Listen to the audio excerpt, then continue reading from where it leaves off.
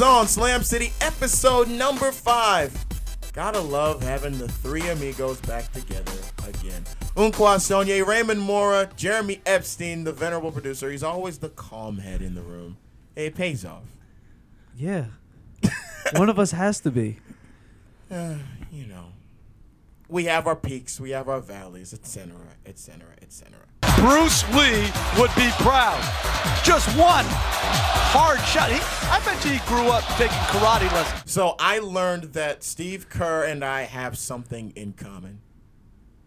We broke clipboards, but mine didn't look anywhere as cool as his. What happened was I was coaching one of my teams. We had a very bad stretch. I was so frustrated, I literally tossed my clipboard and it snapped in half. Wait, you threw it or you physically broke it? No, I literally I flipped out. I didn't throw it, not a baseball throw. It was one of those.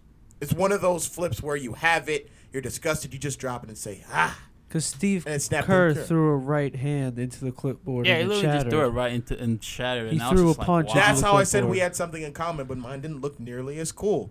But he second didn't really time. even throw a right hand. He was holding a marker. Oh, his fist was balled up He and he just- punched he just into punched it. And he was right holding through. a marker. This is the second time he's done this, though. Yeah, that's one of his go-to moves. His go-to moves, everything goes tough. Just break the clipboard and you get another one, and hopefully everything goes out. Because Yeah, they're not that expensive. for some reason, yeah, that's how it is. But looking at what happened yesterday, and boy, that I tell some people when I said that the Warriors could win in 5, even though it's just one game, but just the matchup-wise, I kind of felt like they were much tougher and pretty much better on defense than the Cavaliers. I didn't understand Cleveland's defensive game plan. They just basically left the Warriors bench guys and the others open for shots, and they obviously hit them because they're at the top of their game. The Warriors bench is the best in the NBA. Yeah. So, I mean, I kind of saw it coming. I just didn't think Curry and Thompson would be 8 for 27. And I think that's a really bad harbinger for the Cavaliers. Because some people are looking at it to say, well, you know, the bench won't always do this well. But, you know, you can try and limit Steph and Clay. My thing is this. It's the exact opposite. Right? It's like you said, the Splash Brothers aren't going to have an off night like that very often. That there's no reason for me to ever believe that Cleveland's actually got enough to take the full series. I think it'll go 6 because LeBron's good for 1 at home, and then there's one game he'll just do it all himself. But I don't see it. I really don't. If you said that the Splash Brothers were going to go 8 for 27, Klay Thompson would have less than 10 points, you would assume Cleveland would be up 1-0. Absolutely. And yeah, they got blown out. Basically, up by 15. They won the game by 15. It almost like Golden State just decided to stop playing around, and they turned it up, and Cleveland just couldn't get to that next gear.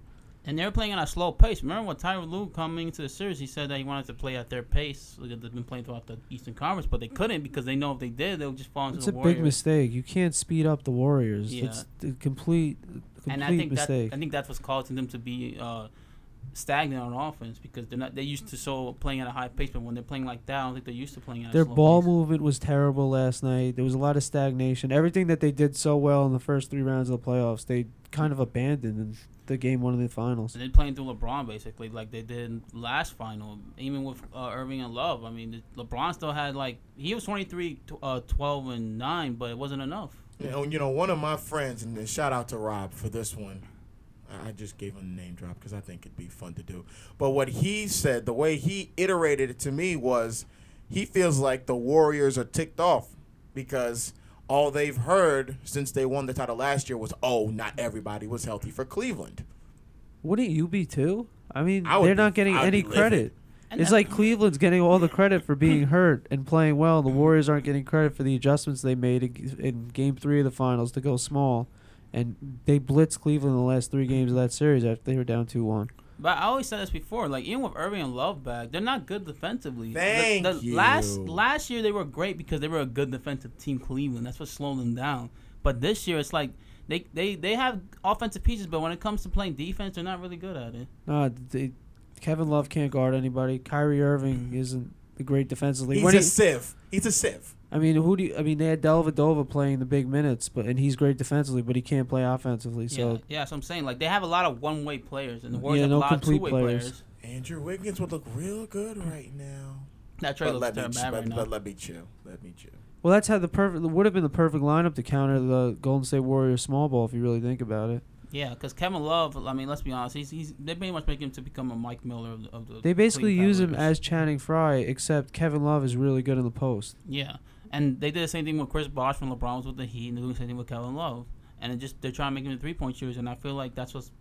I want to say that causing them to develop him to go, short or anything, but it's just like they're not gonna be up to their potential. Well, he checks out. Like there was a lot of talk that Dwight Howard would mentally check out in Houston when James Harden would just dribble the ball. That's what Kevin Love does. When he doesn't get the ball a few possessions in a row, he just checks out. Defensively, he's not. You can look at his rebounding numbers. I mean, he had a good rebounding game last night, but overall, everything's down across the board because he's really needs the ball, needs to see it going to the basket on the offensive end to get the energy defensively. But who could you blame though? It has to be on Kyrie Irving because most of the time you see him dribbling the ball, and he doesn't really pass to anybody. And though he made one pass yesterday, J.R. Smith would get his first 3, but after that, it's just like Irving playing one-on-one most of the time, getting a screen, trying to get his own shot. I mean, ball movement has to be sort of a team thing. I know the point guard gets the blame a good portion of the time because they're usually bringing the ball up, but it really has to be a team thing. Because if one person's passing and everyone else isn't, then you're going to say to the one that's passing, he's not being aggressive enough. Well, it's also that Love, Thompson, and LeBron basically all play the same position. Thompson's an undersized center. Love is playing power forward, and at this stage of his career, LeBron's a power forward. So they all literally really need to be close to the paint to be effective. Yeah, and the problem is that they can't even get to the paint because when they do, they either get blocked, stripped. I mean, the Iguodala had 2 strips basically on LeBron, but also on Irving. And the one strip he had on Irving, it was just like a statement strip. I mean, really, he just slapped it down, and it's like that's not gonna happen today. That's basically what they're saying. Plus, the competition in the East, you can't compare it. The reason Cleveland looks so great, even though they're a pretty good team, is because look who they played against. Game 2 is gonna be an important game because I felt like Cleveland's gonna have to win this game. If they don't win this game, going 0-2 down back at home, I can see either a sweep or end in 5. Well, you got to make adjustments, and obviously they will. Look at the Oklahoma City-San Antonio series, when San Antonio just blew Oklahoma City out in Game 1. They made the necessary adjustments and came back and won the series. I don't see Cleveland doing that in terms of winning the series, but I could see Cleveland making some adjustments that'll help them be more competitive. Maybe offensively they can do some adjustments, but it comes down to defense. That's why I said when I wrote this post for the website, I said they win in 5 Warriors because of the defense, and I feel like they're mentally tougher in terms of closing out games. And I feel like Cleveland, they're gonna be good in spurts, but when it comes to like crunch time and defensively, they're not as great. Well, you have to look at it in terms of can Cleveland really overcome the Warriors switching and how their speed of their defense. I don't think so. Draymond Green's getting any shot he wants. This series is more better for him than last series because last series was more of the length of the Thunder, but this series he's defended by Kevin Love. They give him open threes, and if he drills those threes, it's gonna be a different game anyway. I mean, Cleveland can't do much of a better job on Curry and Thompson, but they're gonna have to face a quandary. They're gonna have to, lay off a little bit of them to try to make sure the other guys don't get hot, or you could rely on the same defense and think, well, the bench isn't going to beat us every game. And even then, you still have the possibility of both Thompson and Curry making the ridiculous shots that they make. It's almost damned if you do, damned if you don't. Because those are absolutely deflating when there's like a few seconds on the shot clock and Steph just chucks up a 30-footer and it goes in. Yeah, that's what I'm saying. You're not going to have them play like this again. Eventually, I think Game 2, they're going to play better. And that's going to be a problem for Cleveland. Because I think yesterday was their only chance of stealing a game on the road, in my opinion. Ooh, I don't know. I don't know. They lost Game 1 last year, and they came back to win Game 2. And that was after Kyrie got hurt, too. Yeah, but a game where you had Curry and Thompson, pretty much 8 for 27, and you have the rest of the team playing well. I mean, that's kind of deflating and kind of bad. Well, Cleveland didn't play well offensively last night. Their bench was awful. I think they were outscored 45-10. Yeah. So, but did we really expect much from? But J.R. Smith didn't play well at all. He took 3 shots the whole game. I hurt his hand on that fall, but I don't know how serious that is. So offensively, Cleveland did not play a good game. So it's really going to be interesting to see the offensive adjustments they make to the game plan. But I still want to know: did we really expect much from their bench? Yeah, Channing Frye lit up the Raptors. I've been saying there's no way. That's one of the reasons why I thought no matter who came out of the West, they would destroy Cleveland because look who they rely on. Richard Jefferson couldn't get off the bench for Golden State a couple years ago when he was on the team. And now they're expecting him to make a valuable contribution. I mean, that's too much. And they're playing pretty much 7 or 8 guys Cleveland, and that's why LeBron's going to play like 40-something minutes. Golden State played 10 guys yesterday, all of whom contributed. Leandro Barbosa hit every shot he took. Yeah, that guy's still a Brazilian blur for a reason. And Livingston was just on another level anyway. So, I mean, the team is just so deep, and it's just you think you Cleveland have a chance because people are pulling for Cleveland to win, but it's not enough. It just isn't. I rep the Giants, Jets, New York Knicks. So obviously the team that takes away from the NBA Finals is the New York Knicks, who introduced Jeff Hornacek earlier today. And the big takeaway from that is he did say there will be aspects of the triangle in their offense. Here we go. Oh, I'm not again. surprised. I mean, you got Phil Jackson, he's your president, so you're Here going to we have some go triangle into it. But the Spurs, the Warriors, even the Cavaliers run variations of the triangle. It just can't be your sole system. It works. That's why I'm hoping that when you say there are aspects of the triangle, I really hope they don't try to run the triangle as a whole, because even Hornacek didn't really run the triangle when he was in Phoenix. No, he didn't. If you look at it, he was all about speedball, getting the ball up and down the court. Even when they had the point guards they had there, at times they had Goran Dragic and Eric Bledsoe the year they won 48 games. They signed Isaiah Thomas that one year and sometimes went to a 3-point guard lineup before they traded him to Boston in that terrible trade they made. So he's gonna look to push the ball. Obviously, the point guard is going to be a really important part of that system, so they really need to sign somebody. And that's why I really think that if anyone's really, really happy about this change, it's got to be Jaren Grant. Yeah, because you can play an up-tempo offense. But I don't know if and he be can able to shoot do- well enough to be successful in this offense. But I mean, the only downside about this, you think Ramage might come back as an assistant just so he can run a triangle? It's Lord interesting have because, mercy. like, he's obviously Phil Jackson's guy. So if he's the assistant, he obviously could go over your head to Phil. And I don't understand how Hornacek could keep him on the staff. I could see him in an advisory front office role. I can see that. I mean, it's That's really tough possible. to keep. I mean, Herb Williams, though, every time a coach got fired, he was always the interim coach, and they always kept him. He's still there, right? So, no, they got Herb left when Mike Woodson got fired. Yeah, because, I mean, he had to go. I mean, he's been there for so many years, right? What has he done to improve the team? But it's going to be interesting to see because Jeff Hornacek did talk about ways he'd use Kristaps Porzingis in the offense. I think that's going to be interesting. I And think he'd Carmelo, help too. him with big-time development in his game. I mean, it's going to depend on the system, but it really is on the players. They're going to have to get the players in the offseason to figure in the system what they're going to do. But that's what I'm asking though. We're talking about Porzingis developing. Why can't Grant develop a jumper over the offseason? I mean, Jeff Hornacek's one of the best shooters. Maybe it can help him out with his jump shot. Jeff Hornacek, there are videos on the internet of him really helping out Archie Goodwin with his jump shot, like telling him you're jumping too high, you're not jumping high enough. So I feel like his addition, because Hornacek was a great shooter in his day. He's So fantastic shooter. I mean, obviously he's going to help him out a little bit. It's just he really struggled with the adjustment from the college to the NBA 3-point He's line. going to help out him. He's going to help out Porzingis. He'd probably help out Melo a little bit, too. You know, figure out maybe get more effective. Well, overall, effectively. basketball-wise, Carmelo had one of his best years, passing the ball, rebounding the ball. He had a really good year last year all around. And people really got lost. Because the team wasn't winning, I think people really lost that. And we have to really understand, and at least I think we really understand, that Carmelo was still a top 20 player. Top 5 scorer, too. And people just because people get so bogged down in the triangle. I think Phil Jackson, what he's really into is system basketball. If you have a system that works, you run that. But people are so into the triangle because it's so controversial and it wasn't working and the Knicks weren't winning, is that they harp on that as the reason they weren't successful. Not that they didn't make good coaching adjustments, that Derek Fisher didn't really do a great job after he was 22-22 and then he got fired. Then Kurt Rambis did an even worse job.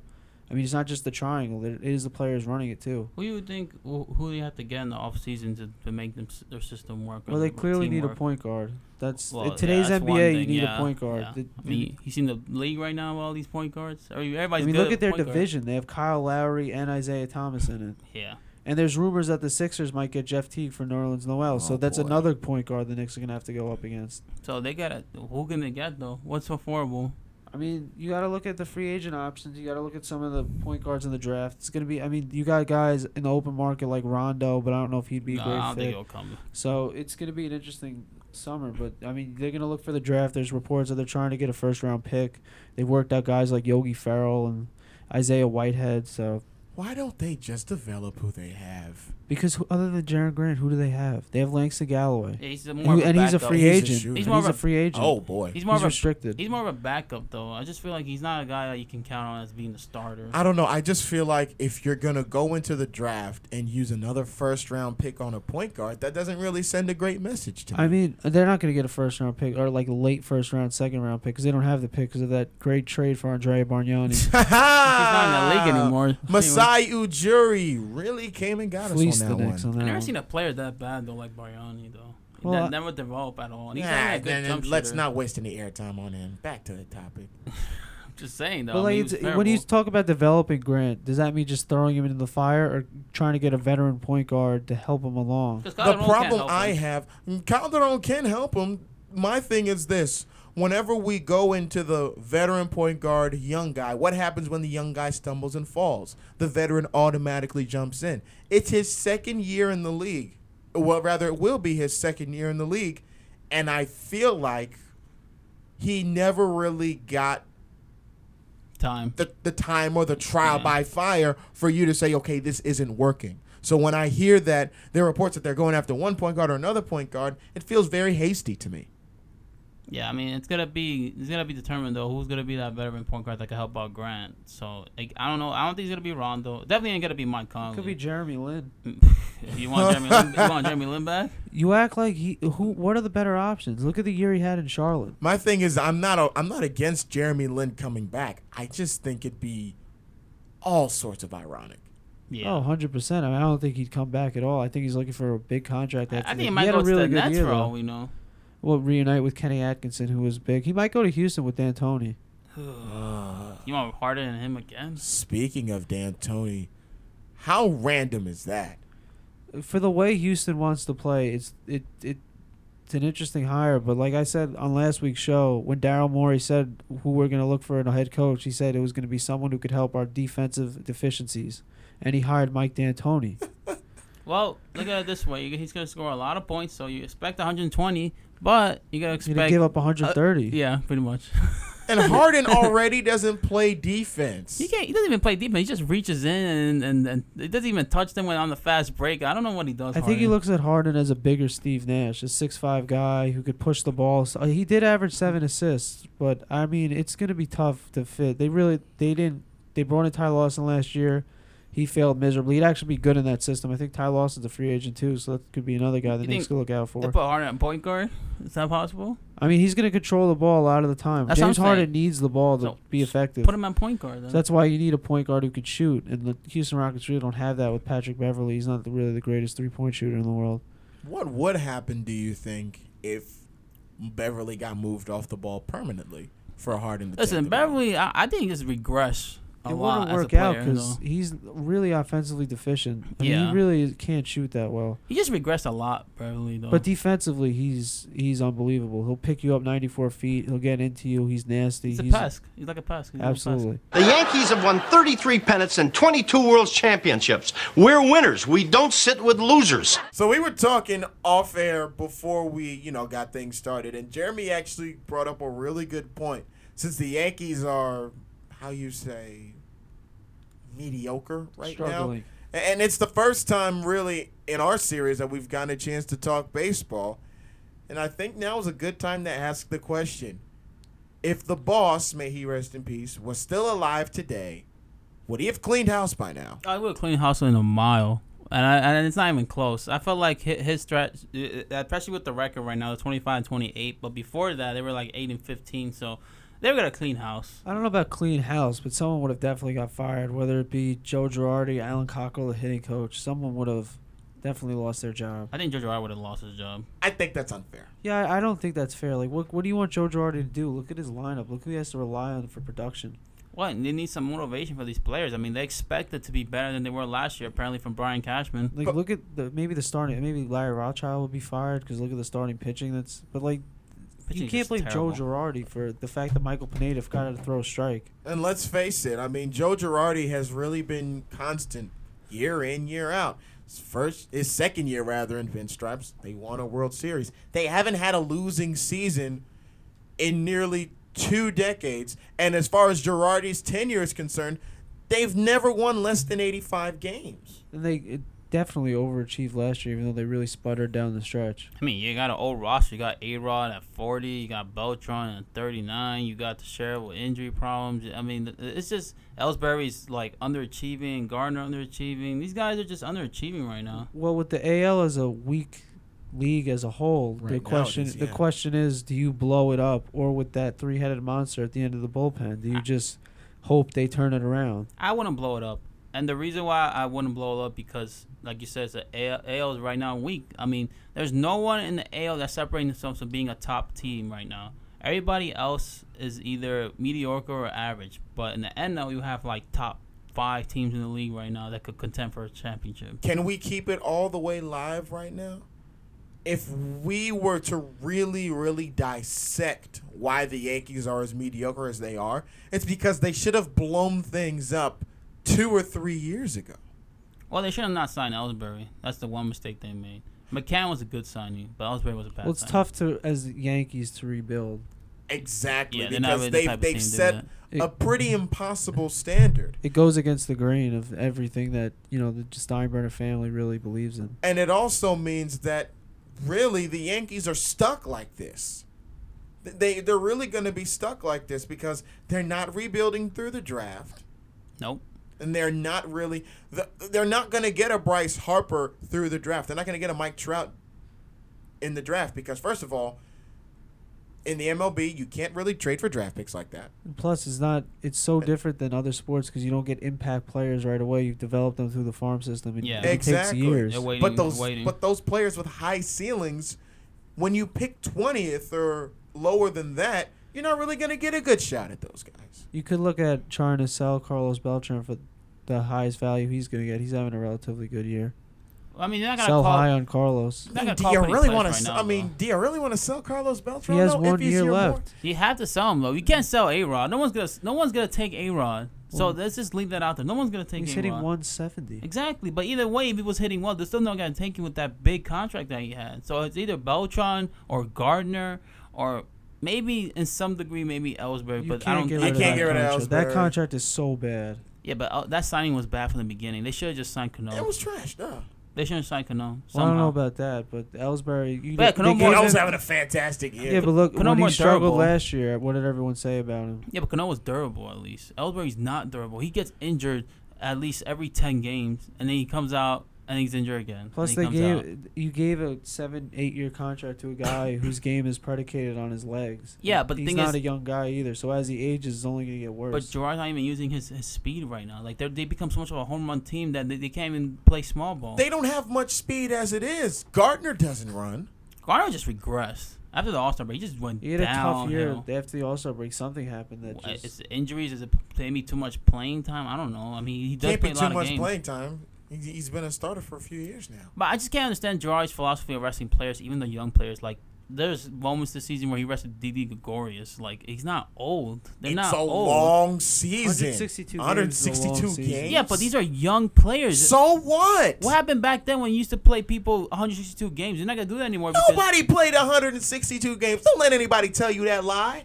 yeah, but they're not old. They're not 35 or 30. I understand they are, but they're only 25, It doesn't 26. matter. They're not going to get to 35 or even more than that if they play every day. It just doesn't make sense. Why wouldn't you rest Didi Gregorius on a night when you feel like you can rest him? Because he's Especially if you're gonna 25. need him this weekend. Yeah, but he's a young player. He's not old. But everybody needs rest. Your rest is on the breaks. You sign up to play baseball for 162 games. You didn't sign up to rest during the season. What are you If you're- talking about? if you're These young- these are very tacit. These are very basic principles of sports, period, or even work. But if you're a young player, especially if you're really young, you can play 162 games. If you're an old player, I understand. Nobody plays 162 games. Nobody. Then that's a problem. Because if you're not injured, there's nothing wrong with you, why you need a rest day? It's not like you're getting any older. If you're but like let's say, I understand for Beltran and A-Rod, they're old, so I understand they need rest days. But if you're like 25, 26, you're fine. Why you need a rest Well, what day? if you're not seeing the ball well? You're struggling at the plate. You just give a day off to just kind of decompress, watch some film, just watch someone else, watch the pitcher just throw. That you don't have to really think about anything. You gotta go through the struggle, man.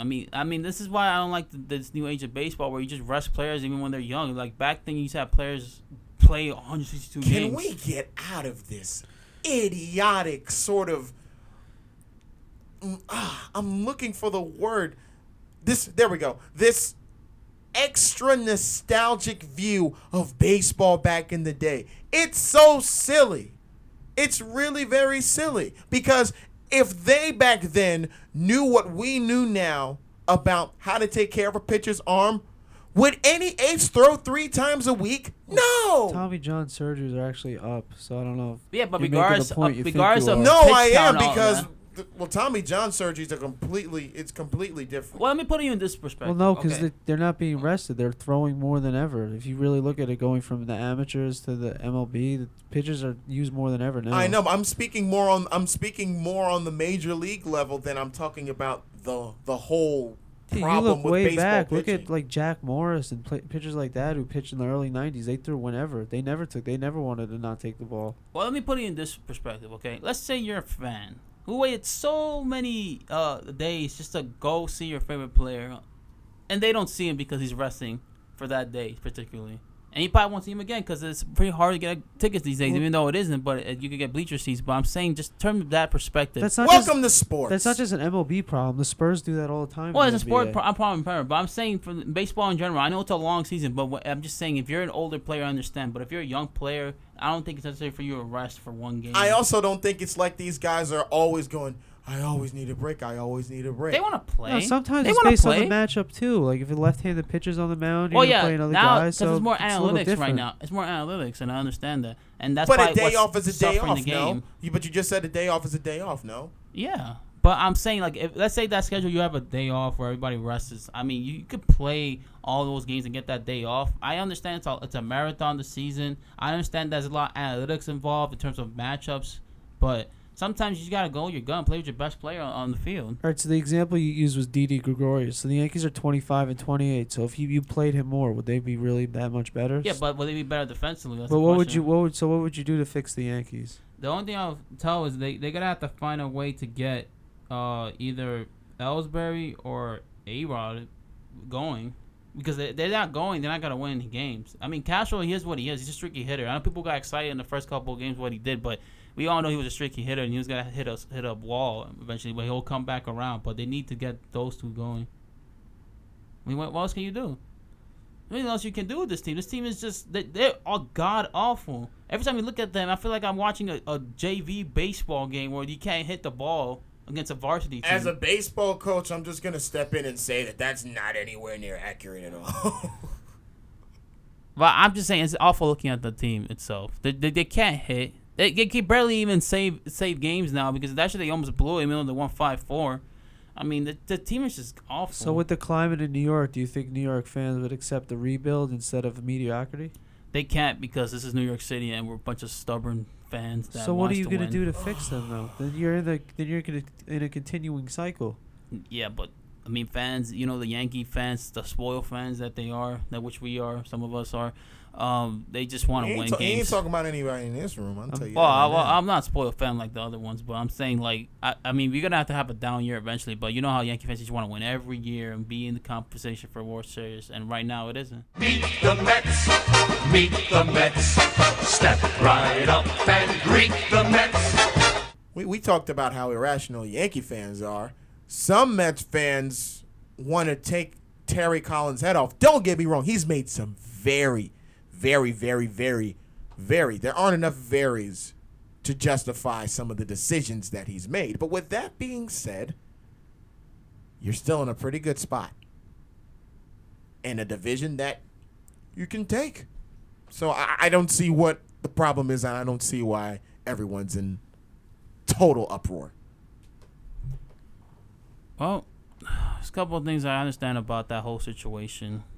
Just pitch and see what happens because as of right now, Maori has a long way to go in terms of being the top pitcher of this pitching staff. It's Norris Syndergaard, it's DeGrom, it's Matz, it's even Cologne. I mean, Harvey's got a long way to go regardless. Well, the division's incredibly winnable. The lineup is just gonna have to get better.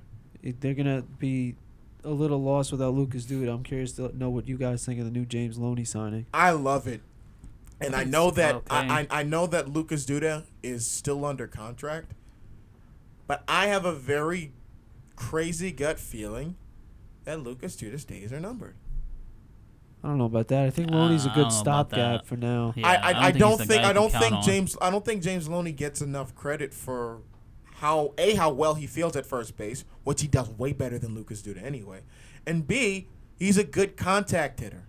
And frankly, the Mets haven't been tearing the cover off the ball offensively anyway. Why not get somebody in the lineup that doesn't have to be a big swing and miss guy? Someone that can give you a double down the line and doesn't have to hit it out of the park to be an effective hitter. But I don't think he's a guy you can count on, though, every day. I think he's a guy who can come off, give you game 2, maybe 3 games, but not a guy who can just, you could play him every He's game. been an everyday player before. He went to the World Series with the Rays. Yeah, but when it comes to Lucas Duda, he comes back, he's a power hitter, and I think they need him in the lineup because they're struggling right now in the Mets regardless. They need somebody who can hit. They need an infusion of power, but especially in that ballpark, having a contact hitter Yeah. is imperative. Because you look at Curtis Granderson, he's kind of a hit-or-miss guy, a home run or bust. They have a few guys like that, but it's going to be interesting also to see what they're going to do now about David Wright, who has a long contract left, a big-time, now a herniated disc. They're going to have to replace him as well in the lineup. And he's supposed to be out a couple of weeks too. So we kind of got into the season he was going to play. It would have been a miracle if he played over 125 games, but it looks like he's on track to playing less than that. So what are the options out there to replace him?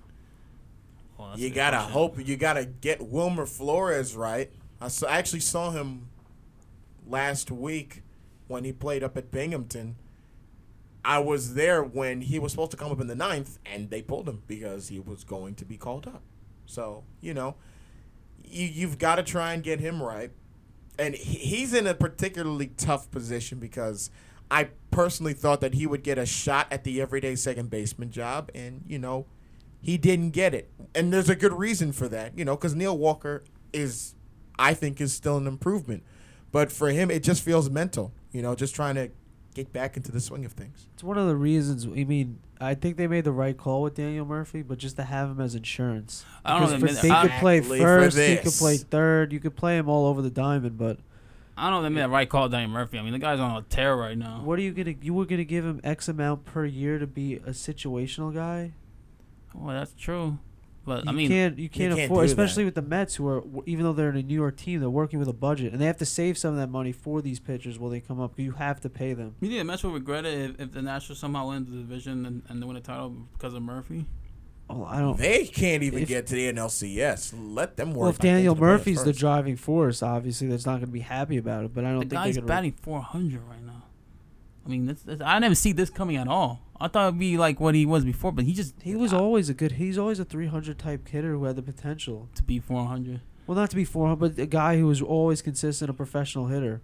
That's just insane. People just were taking. taken aback by his infusion of power in the World Series. That all of a sudden he became Babe Ruth, hitting a home run every game. Well, he was. Look at that playoff run he had was like the best playoff run I think I've ever seen for a hitter to hit like that. We haven't really seen anything like that since now. Barry Melvin Bonds had a great year. Barry Bonds did it back in 2002, and then even back in 2008, formerly BJ, now Melvin Upton Jr. did it with the Rays. Carlos Beltran every time he got into the postseason, though. Yeah, Beltran's, 2004. Houston. Beltran's Huge. averaging the postseason of 434. Yeah, so That's you've incredible. seen it before, but Daniel Murphy Yeah. took it to a whole nother level. Yeah. With it wasn't just how many consecutive games he hit home runs; it was who he was hitting them off of. Kershaw, Greinke, Yeah. Arrieta, Lester. He was hitting them off everybody. A-Rod had one in that 2009 year. That was We're the not- one, we're but not that going was back about. Well, I'm just saying he had one good year, but that was it. he had a great year that year. He Yeah, finally didn't struggle in the postseason. Yeah, that was his best year.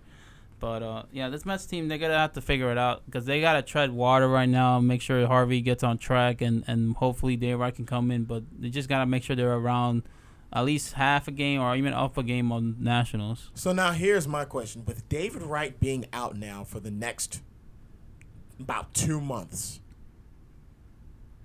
what do you do with his contract? You have no choice. I mean, You can't. it's not the NFL. Everything's guaranteed. Yeah, you can't really do much. You live with what you get. I mean, they signed for, I believe, until like 20. I think he's an 2020. 8-year deal. 8-year deal, I yeah. think he is signed through 2020. But Yeah, if you go so- back to when he signed it, you had to sign him in that contract. They were At talking the time, yeah, at the trade time, him yeah. to the Colorado Rockies. You let Jose Reyes go after he won a batting title. So they had to have a face of the franchise. And David Wright was that guy. Yeah, so they're gonna have to just, like I said, they're gonna have to just tread water, just make sure they're on the treadmill to being around the Nationals. By the time he comes back, hopefully they can push it, win the division, and then be on track With for that the pitching postseason. staff, anything is possible. Yeah, that's the one thing you could say. Like, they have the pitching staff, so whatever offense they got, whatever it takes, the pitching staff's gonna pretty much bail them out in any situation.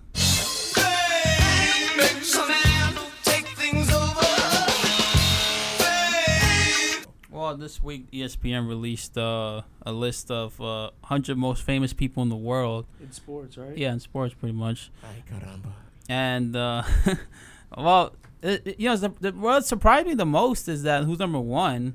Because I thought it would be LeBron James, but he's number two. Number one is Cristiano Ronaldo, the famous soccer player in Real Madrid, who makes a lot of money and can do whatever he Well, wants. just because soccer isn't popular here doesn't mean it's not popular across the world. Exactly. It's popular everywhere, though. I think at least 3 of the top 4 are soccer players. Yeah, and you got Messi, Neymar, both on the same team. And then the list goes on. And that's 3-4, by the way. Yeah, 3 and 4. And this goes on. You got Roger Federer at 5. Whoa, for what now? For tennis. Federer. Federer. Yeah, Roger Federer. Wait, what? What? That's why. Is that Federer. what that's Federer. That's what Yeah, he it's said. close enough. Yeah, that's what he said. You got Durant coming in at 6. Yeah, Durant's which 6. is a little high, I would think. I'm shocked that Tiger Woods is still in the top 10, to be He's- honest. Well, he's still famous regardless of how much he sucks now. It's but- amazing that Steph Curry is behind Carmelo Anthony. Yeah, Kobe Bryant 11th. Bale, he's another player on Madrid. Wayne Rooney's still good. He's number 17. So what it's saying is Ozil. basically that although soccer isn't popular here, It's popular everywhere. and I mean, you got Aguero, who's pretty much popular as well. Let me ask you a question. Where is Serena Williams on that list? Number 25. She's right behind Sergio Aguero. who's Can another you great tell player. me how Sharapova is still in the top 20? Well, she's a very popular player. I know she's not as popular as Serena Williams, but she's popular. but she's popular for all the wrong reasons right now. Yeah, that's probably why. And then you got Melo and Derrick Rose surprised me. He's number 30 on this Well, list. I think that a lot of it they take with endorsement money and things like that. The formula ESPN use, which is a little confusing, because Derrick Rose higher than a guy like Steph Curry. I mean, I know I harped on that earlier when I said Carmelo's higher than him, but Steph Curry's a 2-time MVP. He's changing the way the game is played, and he's not even in the top 20. Look at this. Peyton Manning's number 38. Chris Paul 39. Beckham 40. Blake Griffin 40. You got Amari Stoudemire on that list, which surprised me. Yeah, I don't know how Stoudemire's on this list. Jeremy Lin's 60. Well, because of the global impact of the guy like Jeremy Lin has had over his career. Yeah. You even have a Formula One racer in Lewis Hamilton who's at 61. You got Floyd Mayweather on the list. Alex who's- Morgan is number 55 on this list. Oh, You- Hamilton's 59, excuse me. So what do you make of the list overall? I mean, it's based on reputation, impact, I guess, on the community and the world, and how people view that athlete, I guess. I mean, I was surprised that a lot of soccer players were up higher. Andy Dalton's on that list? Yeah, any Don's on this list. You know, is a very reason weird. why I Rudy don't Gay's agree on with this list. a lot of this is active players. Like they don't consider any person who isn't active. Like Michael Jordan isn't even like considered at all. It would seem like if it's the 100 most famous people in sports, you would have non-active players also. Yeah, but I mean, it's a lot of players, and I always said that's why like a lot of people don't watch soccer, but they have a lot of top players that are like top 10, top 15, because these guys are great athletes overall. I'm just interested to see how they came up with the formula, because they're not even considering the greats of the past, which you could consider as disrespectful. And quite honestly, I just pulled up baseball because I wanted to really see something. Bryce Harper is the most popular baseball player on that list. He's also at number 71, which comes really to show that baseball doesn't have the juice it used to. A lot of people find it. I'm not gonna say like boring, but it's not as entertaining as it was before. Well, Bryce Harper was someone who said the game needs to change. And he's absolutely right. Yeah, but you have Mike Trout 73, Ortiz 78, Cano 85, Miguel Cabrera 88. I mean, Tanaka's 89. I was about to so- say, he's the only Yankee on that entire list. That would really get George Steinbrenner mad. It's a little crazy. A-Rod isn't on the list. Yeah, you're surprised, right? Like, in terms of most famous people, A-Rod is up there. Even if it is infamous. I go back to soccer, ball. Cristiano is on number 1, Messi number 3, Neymar number 4. These are top players that are like higher than everybody else. The last one is Tim Howard, he's from the United States. So Like, even Tim Howard's on that list. I'll take that. These are great. I just have a athletes. problem with how it's such an arbitrary concept, though. Fame. Well, try to explain. Well, you can't just they're basing it based on Twitter followers, money, endorsements. I mean, That's really weird. I don't got a lot of people okay, so following him. You think Derrick Rose in this current state is more famous than Steph Curry? No, I think Steph Curry is You much think more Carmelo famous. Anthony is more famous than Steph Curry? I mean, a lot of people still like Carmelo Anthony, even though he's not doing well. Yeah, in but New York. this is called the most famous people in sports. But also maybe the most they get, like you said, that's a lot of followers. I just don't so- understand the non-inclusion of a guy like Michael Jordan. I mean, I know he's not active. He owns a team. He's literally probably one of the most recognizable faces in the world. Seriously. I mean, people wear him every day. Even Derek Jeter. This week, Jordan was with Neymar too, doing their little Nike collection. Yeah, because sponsor stuff. Neymar is the first soccer player to wear the Jumpman logo and Yeah. cleats.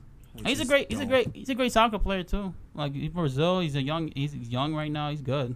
But that's pretty Yeah, but like, interesting. okay, take it aside. Pele isn't on the list. Muhammad Ali.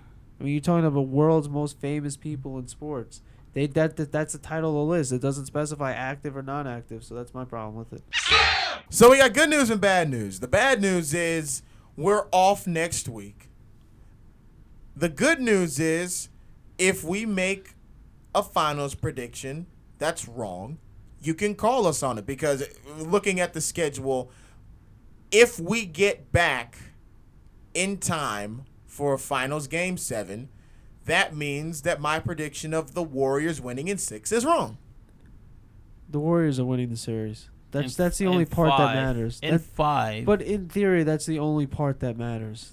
It doesn't matter the games. No one's going to remember the games, how many games they won 20 years from now. They're just going to remember that they capped off a 73-9 season. I'm just saying it's in Just 6. check That's all. out the article on the website I wrote. They're winning in 5, and I have reasons to believe that. Just check it out.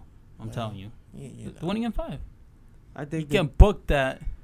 You can book that. you said the same thing about the last series, that they were going to win in 5. Well, listen. And it went 7. They were down 3-1 after 5. It was matchup though. I just feel like the matchup wise, they're gonna win in 5 against Cleveland. I feel like I said, Cleveland doesn't play defense, so it's not like they're gonna get better on defensively. I mean, they were still down 3-1 going into Game 5 in that last series. But you look at the way that Golden State's playing right now, they're on a roll. You could kind of compare it to teams that come down from a big deficit in hockey or baseball when they're just come up from a 3-0 deficit and they just don't lose because they're on a roll, because they've been playing on the brink of elimination. Every game is so important, and Cleveland kind of coasted through the Eastern Conference playoffs. So Yeah, and they, like I said, they weren't challenged enough, and then they got hit, and it's like they're not. I don't know if they're gonna. Maybe they'll respond game 2. and they were challenged but- by a Raptors team who wasn't even at full strength. Exactly. Just think They about didn't that. They even weren't have at full Valanciunas. strength. Biombo looked like Dennis Rodman and Dikembe. They weren't at full strength, and they still won 2 And games. people still want to say Cleveland is so much better than the Warriors. No, it's because it's they not even look who they close. played. Warriors are here. Cleveland is here right now. And since y'all can't they're see not. it, his hand is at his forehead, one hand where he says the Warriors are, and the other hand is by his chin. So there. They're not. It's just not like offensively. Maybe they're close, but defensively they're not there. So yeah, we've all got the Warriors. Call us on it if you want, but we're probably going to be right. Subscribe to us on the iTunes, SoundCloud, and the TuneIn Radio, and follow us on Twitter at Morinus10. At Jeremy EPS. And at N_ASONYE. Follow the whole site on the Dunk 360, because there can only be one. That's right. We're out. See you in 2 weeks.